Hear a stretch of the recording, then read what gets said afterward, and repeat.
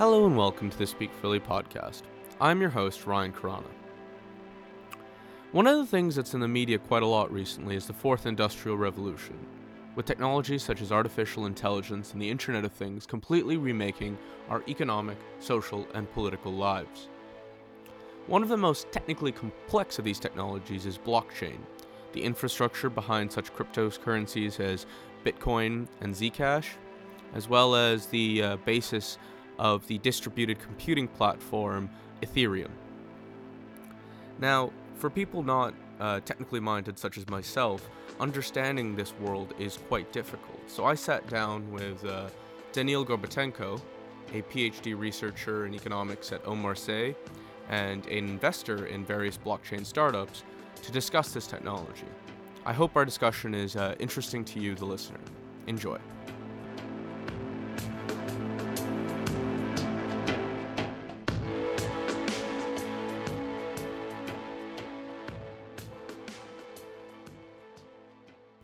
Hello, Daniil. How are you doing today? Fine. Thanks, Ryan. Enjoy to be with you today. Okay, cool. Thank you for joining. Before we get into the more technical aspects, I just want to ask you a more rudimentary question for our listeners. What is blockchain technology?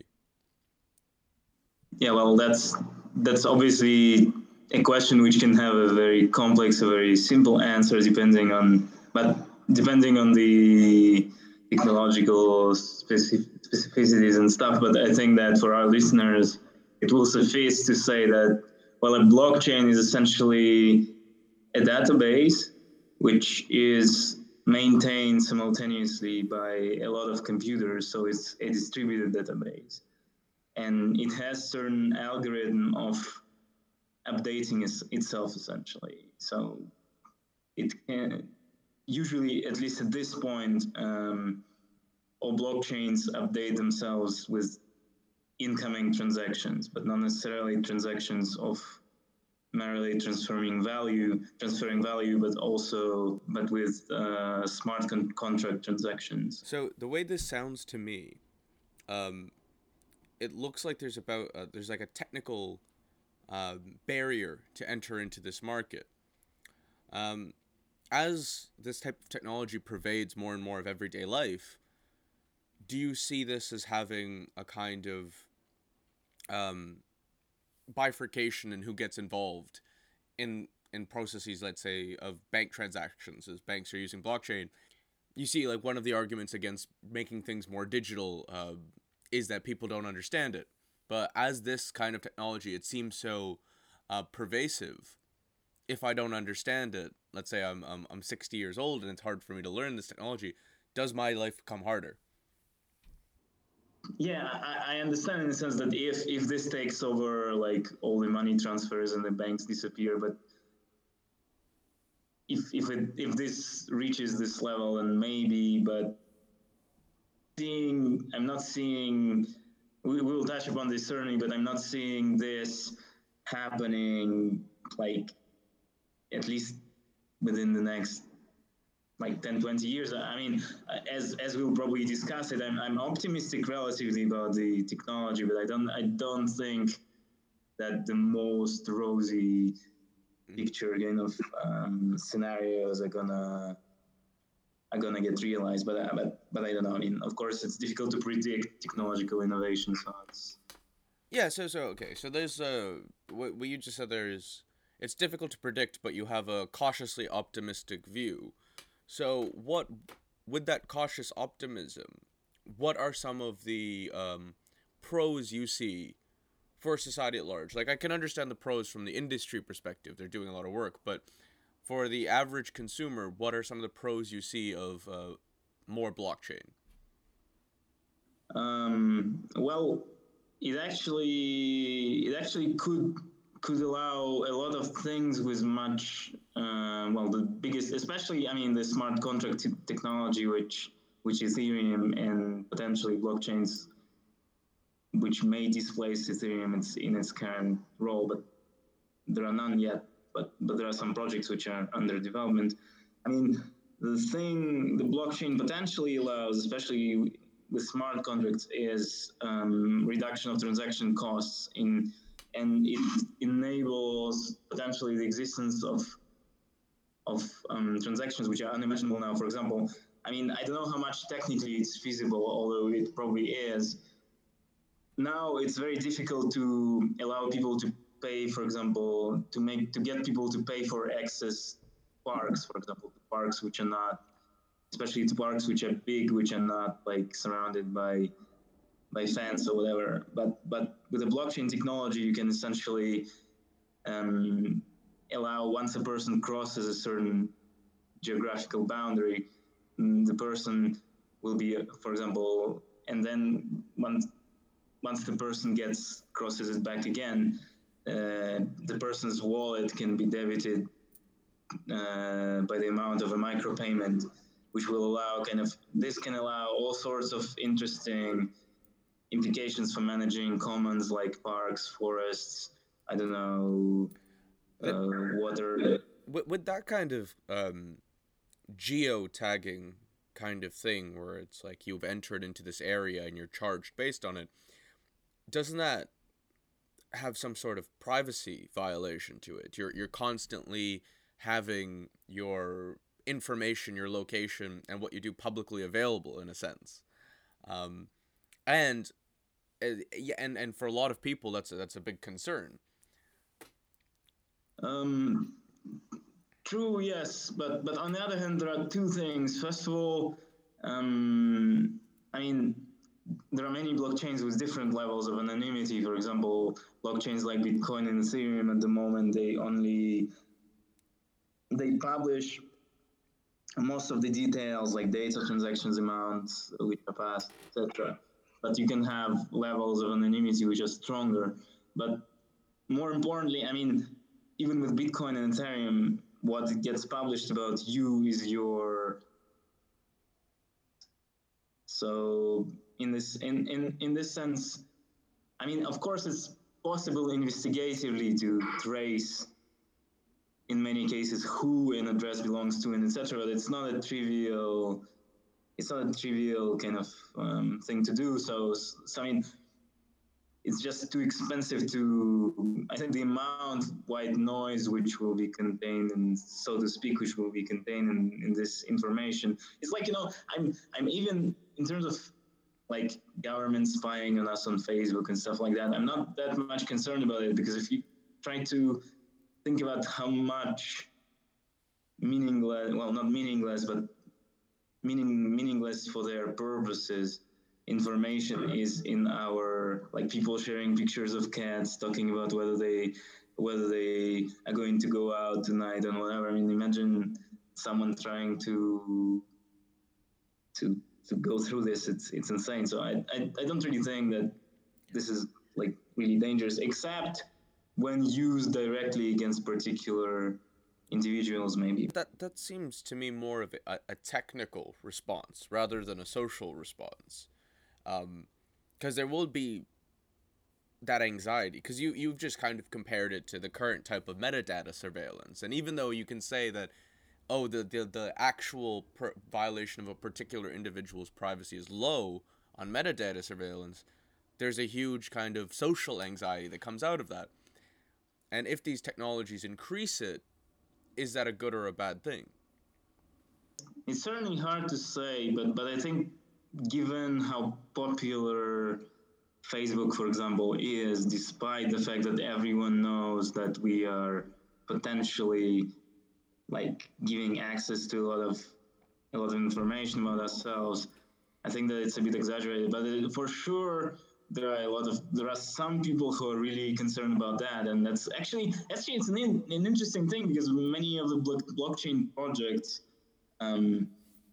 their part of their public justification is actually to lower the exposure of people. For example, the projects, you know, one of the Ethereum ecosystem projects is called Uport, and it's complicated to explain. I didn't go in very deeply in the details, but it will be a form of like electronic identity, and it will be a form of electronic identity, which virtual identity, which will allow you to only reveal while you're identifying yourself, only to reveal certain things and not everything. And so many blockchain projects are same thing, like projects aimed at creating blockchain-based social networks and stuff like this. So there's but actually, it might be a kind of double-edged sword here. So in one sense, yes, there will be more information available, but on the other hand,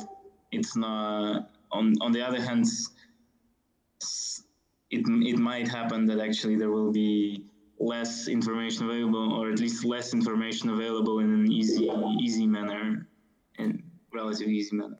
Wait, so yeah, that itself is a separate, like that's the what you just said on a double-edged sword, separate concern. So on the one hand, more of your data can get collected. Now that's a concern we've dealt with, but on the other hand, it increases the opacity of everything. So there's more data, but it's harder to understand it.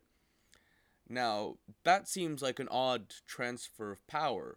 That, okay, first of all, we've already taken your information and it's already available, but it's now only interpretable to a specific set of people who are very versed in how to do it. Which means that if you are someone who wants to target a specific individual, it opens up that possibility. Whereas right now there's less data and all the data is easily checkable in a way. And that means you know what's kind of happening and everyone knows what's kind of happening. So do you think that this kind of social pressure to say that it enables targeted evils to be allowed is a problem? Yeah, so I mean, I don't want to completely whitewash technological progress. I mean, in a sense, no one would say we should get rid of electric grids and stuff like that, especially highly integrated ones and stuff. But we understand that, for example, in some sense, I recently read a very interesting article about how Russia has been targeting all the kinds of systems in Ukraine using hackers. And in the one weird, like almost funny sense, some systems in Ukraine, while being sort of outdated, they're much more resilient to hacker attacks because they can be handled by emergency response teams, and things can be repaired manually and stuff. Whereas more sophisticated systems, while being generally better, are susceptible to extreme kinds of situations. So of course, with any technological progress comes some downside, but I think in this case, just I can mention a few other interesting things. For example, like which micropayments can enable. For example, soon it will be possible. For example, if you have a bar near a lot of residential real estate, you can also make it possible when certain level of noise is exceeded. It will be possible to compensate, for example, the residents, again, using just smart contract technology. Or it will also enable micropayments for using music, for rewarding content creators on the internet and stuff like that. So I think this just probably largely outweighs the potential. Of course, bad things can happen, like there are even more outrageous and potentially possible scenarios. For example, there are some cryptocurrencies that are very poorly traceable, by design, like Zcash, for example. And the fear is that you can have markets for assassination, using highly untraceable cryptocurrencies. So of course, but I think the benefits outweigh the projects individually vary in terms of what they are, their benefit or their cost.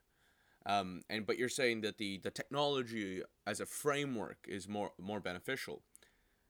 Now, because we can identify which ones are riskier projects, do you think that there's some room for kind of regulating these markets to ensure that the higher risk products, for example, you mentioned Zcash versus Bitcoin in terms of its traceability. Now, if we know the directed intent of Zcash is a higher degree of anonymity, we can say, okay, but it doesn't provide any added benefits beyond that. That seems like a problem. Should regulators step in? Well, first of all, it does because, for example, it's difficult for many organizations to use blockchains like Bitcoin because, when you have, because a big organization obviously is much more easily, its activity is much more easily traceable back to it than the activities of users like you and me, So in this sense, this is a big problem, for example, for banks or or any firms. They don't want their competitors necessarily to know what they purchased at what price and whatever. I think you're responding to it more on the basis of that specific technology. Yeah. So, but do you think that there's any case that could be made for we can reasonably predict there are some negative consequences to this technology? Now we know how that's going to occur, so we regulate to make it more to mitigate those harms. Is there an argument for that? I'm generally against ex-ante regulation, so I think in this particular case it doesn't. And also, it's also very difficult. It's even much more difficult than in the usual case because, like, some of the things which you can do in the non-crypto world, let's say, are very difficult to do in the crypto world. For example, you can say everyone, okay, you must register all of the addresses with the government. But the problem is that you can create addresses at will, it's like stuff like that, it's very difficult. You can, of course, tell people, look, and I think one major thing that the government can do to blockchains, which basically is the only effective tool they have in their arsenal, is to prevent exchanges, because exchanges is a kind of a weak link here. It's the place where there is kind of a bottleneck. Exchanges from fiat currency to cryptocurrency. So in this sense, of course, the government can make it difficult, but even there, it's kind of limited because there are services like local bitcoins, for example, which allow you to buy bitcoins using Western Union, for example. And of course, with Western Union, you're not putting. It's difficult to prove that the Western Union transfer of $2,000 was used to buy Bitcoin. So, but I don't think that it's a technology which, I mean, what they can do, for example, the biggest concern and the biggest resistance to blockchain technology comes from central banks, not surprising. Because central banks are afraid that if you have money like Bitcoin, for example, increasingly displacing, which is not happening yet, but if it starts happening, if Bitcoin starts displacing currencies like dollar, US dollar, and stuff, it will be, of course, very difficult for banks to conduct monetary policy in the traditional sense of the word, because if a central bank starts printing more money, people just can exit into Bitcoin, so it will act as sort of a gold standard. So I think the government can succeed in preventing this, but I don't support too much. What's happening there is the idea that you can basically merge this kind of crypto world into the financial framework that already exists. And that's one of the reasons why a lot of regulators are afraid, because let's say another technology like artificial intelligence, it's already based in something that's regulated. Those industries are still regulated, but the crypto world is completely outside. It has its own free reign. Now, do you see what do you see as the potential for merging that crypto world into financial institutions? Because there's a trade-off there in terms of the flexibility you're offered in the crypto world versus what you're offered in the financial world. So the banks themselves, they're very interested in these things like smart contracting technology that you mentioned. It's just that the underlying framework of blockchain has already built a world on top of it. It's built this crypto world on top of it. What's that future of that crypto world? If I can say a bank does the smart contracting, it provides you with these kind of anonymity services, It provides you with the distributed ledger for things like uh, deeds and termed contracts, which really improve kind of accountability and all this stuff. The only benefit that, let's say, a government could see of not doing that in the legitimate banking space now is, oh, you want to conduct illegal activity, because everything Mm-hmm. is now every benefit that you got there, it's allowed in a bank. So what if that's integration is happening with banks? What's the future of the crypto world? I think in a situation where this is allowed to happen, I don't think there will be a huge problem. I mean, certainly there will be frictions and stuff, but it's like integrating internet into the operation of businesses has been not an easy thing either, but it hasn't brought a, and in some sense it's still happening probably. I mean, internet is only what, like in any meaningful sense, is only probably 30 years old, and in in the mass scale sense it's probably 20 years old. So in this sense I don't see any kind of fatal problem of whatever, but and I also see, many people see banks as just useless institutions, which are just passing money from one part of the economy to another. I don't think it's a good view of banks. So even if blockchain technology um, can kind of automate away some of the functions they're doing, maintaining accounts, stuff like that. It's or verifying clients or whatever. Still, the core functions like matching, for example, matching depositors to worthy investment projects. This is not gonna be touched by blockchain. Maybe artificial intelligence can can end that, but I don't know. I mean, I'm skeptical about, and No, it's a big different topic anyway. yeah. So that's the no no. We can see how the financial sector itself is somewhat resilient, but I'm talking about more about like these the kind of dark net things like Silk Road and all these kind of cryptocurrency auction places. As all the technology underlying that comes into conventional institutions, because a lot of businesses see benefits to them, like you mentioned about being able to make payments more accurate, being able to constantly adjust prices. All these benefits, these are benefits for conventional institutions. If they co-opt these benefits for themselves, let's say, what is a view of a government or regulator to say, okay, this Bitcoin auction site exists, but everything you can do there, you can do in the real world. So why would people choose it? And the intuitive response would say people are choosing it because they can get away with selling drugs or weapons. And so that's what's the future of that world, given that more people are understanding blockchain and more people are using conventional applications for blockchain.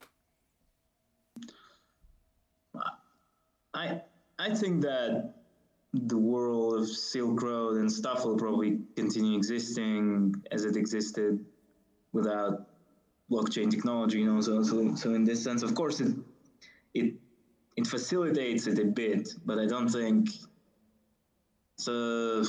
I think, yeah, it facilitates the black markets a bit, but still, with the black markets, there is still the weak link. There is probably not is not so much getting the money to pass, but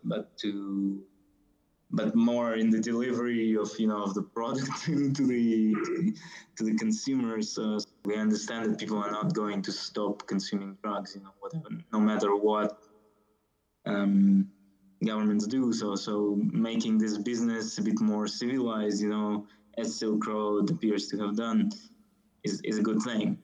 But I don't think blockchain technology will.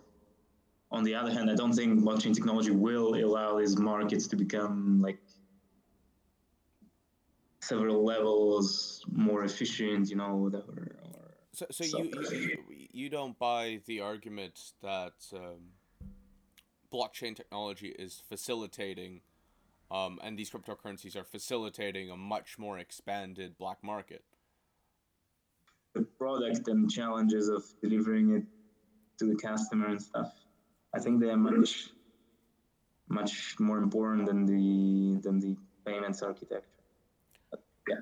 So there's a recent development in a lot of Western countries, in Europe and in the States, to try to remove higher denomination bills from circulation, to try to crack down on black market activity.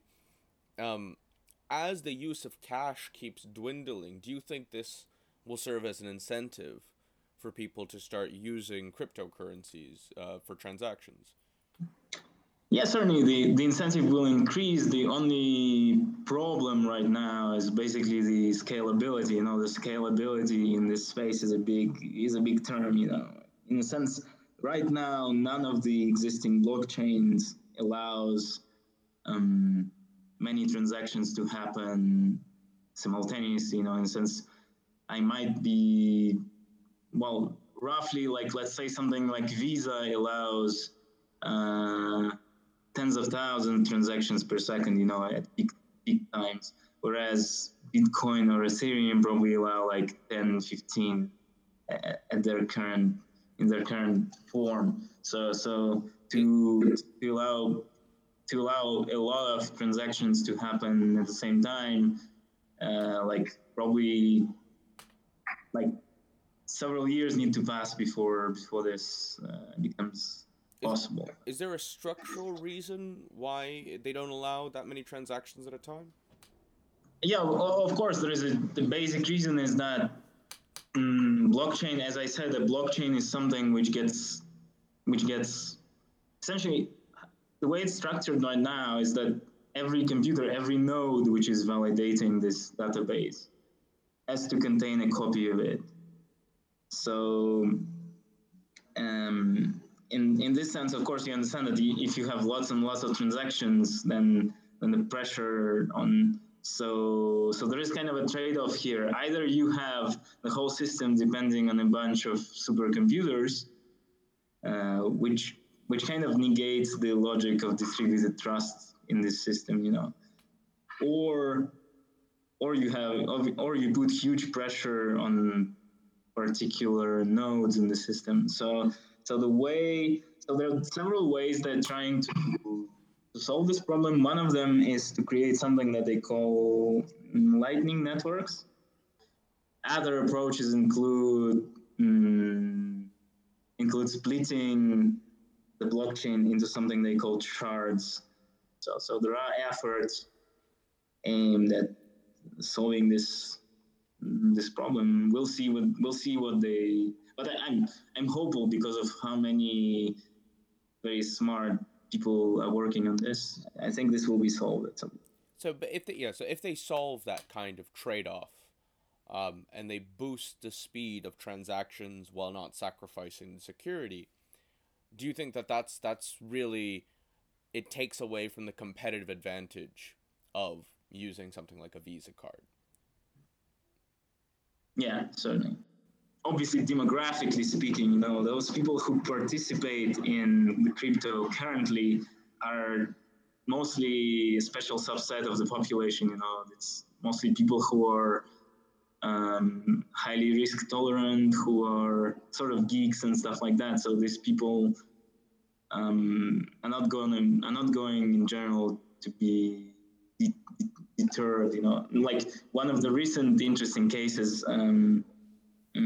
One of the projects which I've been following, which is called Swarm City, it lost most of its funds to a hack, but its team continued working on the project, and so it continues to exist, even though it's been obviously impaired partly by this hack. But so I think it's a sphere which will go on. But of course, it has a lot of problems and efficiencies. Also, it's open source, so it's but it's fascinating to watch. Not just in technical terms, but in how like you have everything there. You have politics, you have identities forming there, you have like almost religious conflicts. It's fascinating. Pretty.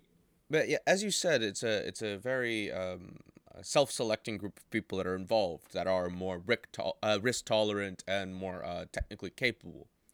But as we were discussing, as more people are getting involved, and as this pervades more conventional institutions, um, there needs to be some kind of you're going to get an influx of people that are less risk tolerant.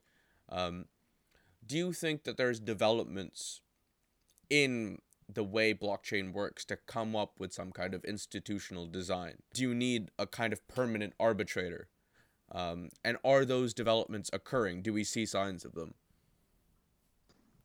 In a way, yeah, in a way, of course. First of all, there is, after what happened with the DAO and all the recent high-profile hacks and stuff, there is, of course, a much higher emphasis on security. People trying to make sure that, for example, smart contract languages which are used in the space are less exploitable by hackers, that much more audits are done before software is released, that there are, something they call bug bounties, basically like a project, which is a project team before releasing the project. They said, if you find critical problems with our software, we'll pay you, say, $50,000 or whatever. So on the other hand, on the institutional scale, it's a bit more complicated because it's part of the, it's in the DNA of the open source that it's you can't completely control the software. But of course, some things are happening, like, for example, there is a project on Ethereum which is called Aragon, which whose point is to create to improve on the concept of decentralized organization, the first of which has failed miserably, but and they are trying to include an arbitration in this mechanism. So, but in general, I would agree that there is maybe not enough emphasis at this point in the space on the social aspect, because most people there tend to come from really technical backgrounds, who have, like, for example, in the Ethereum community, they're now developing a new way of, well, not a completely new way, but a reliable version of a new way of forming consensus about the blockchain, which is called proof of stake. Well, the details, if we go into them, it's very difficult. But the point is that the assumptions they're making are very they're sort of Hobbesian, in a sense, even worse than Hobbesian. So in the sense, then they're not maybe paying enough attention to how you would resolve disputes and frictions, because they think they can make the software and algorithm and stuff so failure proof that this won't be needed. But I think it will come. I think it will come when more people who are not cryptographers and developers will come into this space. So this might be where where people like economists, people like social scientists, or just talented organizers can actually help. I mean, I think this can happen. Well, that's a good note.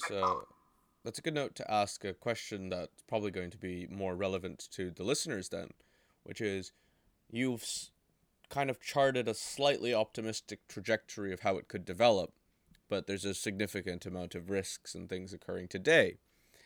But there is a call for people who are less of the pure technical side and more of the ethical, social, or business side of it. What can people who are listening to this podcast, for example, do to get literate enough to be involved in blockchain space without being a developer? Well, certainly, first of all, you can get involved in it as an investor, for example, and it's still relatively easy. all you need to do at this stage to be an investor, and I'm not going to advertise any particular projects, but the most easy way to get involved as an investor is purchase some Bitcoins. Because, Bitcoin in a sense is a reserve currency in this space, because there are many huge exchanges that exchange everything else into Bitcoin. Like, for example, in the US, the major US exchange of this sort is Poloniex. There are other like Kraken or Bittrex or some Chinese and East Asian exchanges. So what you do is you buy Bitcoin, let's say on local Bitcoins, and then you deposit Bitcoins on an exchange like that, and you can buy whatever you want, depending. Then, if you're not a developer, a lot of projects are now starting to look for business development, for people who could help with business development, with marketing and stuff, because they're starting to realize it's important. Because another very important thing in this space is communication, because you need to explain to people why this is going to help you, but you also need to tell them in very simple terms what not to do, or how to technically use the software, but what not to do, because a lot of people fall for very simple scams. For example, people create an identical copy of a website, for example, of a legitimate website, let's say, and use an address which differs from the real address only in one letter, or in a different, it won't be, let's say, myetherwallet.com, it will be myetherwallet.com.me, something like this, And then this website, of course, this is a website that's kind of a online operating wallet. So it asks you for your private key. And once you put your private key into it, you lost your account. And so a lot of people fall victim to such kind of scams. So in this sense, this sphere will need a lot of people capable of communicating well. Business development. So I think, there is a potential, not just for cryptographers. The idea is that there is a need for development and communication. So the average person who comes out, let's say, university with a degree in business management or degree in public relations and this kind of stuff, what can they do? Are there any good sources to read to get kind of a more layman's understanding of the industry or of the technology? Although, first of all, there are books which are popularizing Bitcoin or Ethereum, which are relatively good. Like, there's a book called, I think it's called Understanding Bitcoin and Mastering Bitcoin, by Andreas Antonopoulos. And he and the co-founder of Ethereum, Gavin Wood, are going to publish a similar book on Ethereum, which will be called, I think, Mastering Ethereum. But it's already available, I think, for pre-order on Amazon. Then the biggest like window for communication for most of this project is Reddit. Are the relative subreddits, for example, subreddit of Ethereum or subreddit of Bitcoin, on a general cryptocurrency subreddit. And there, basically, you can publish anything. Well, it's of course moderated, but you can ask questions if you have problems. And they have published FAQs, and unfortunately, I couldn't say that there is like some kind of a resource which you can just go to and use a sort of an encyclopedia of, like, a wiki for the blockchain, which would be also would answer all kinds of questions. But maybe I'm missing something, Yeah, that makes sense. But I think this provides a good basis for the listeners, at least, to understand that this, while it seems like kind of a closed and hard to understand field, there is a way to understand it. But I think that's all we should have time for today. I'd like to thank you for joining and for all the helpful information that you gave. Thanks. Thanks for the opportunity.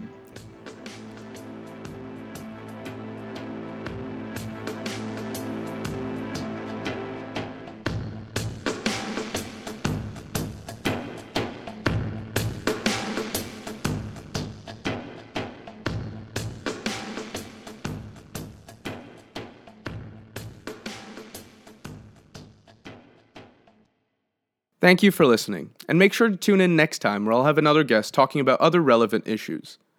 Feel free to continue the debate by commenting or messaging us with your opinions. Thank you, and have a nice day.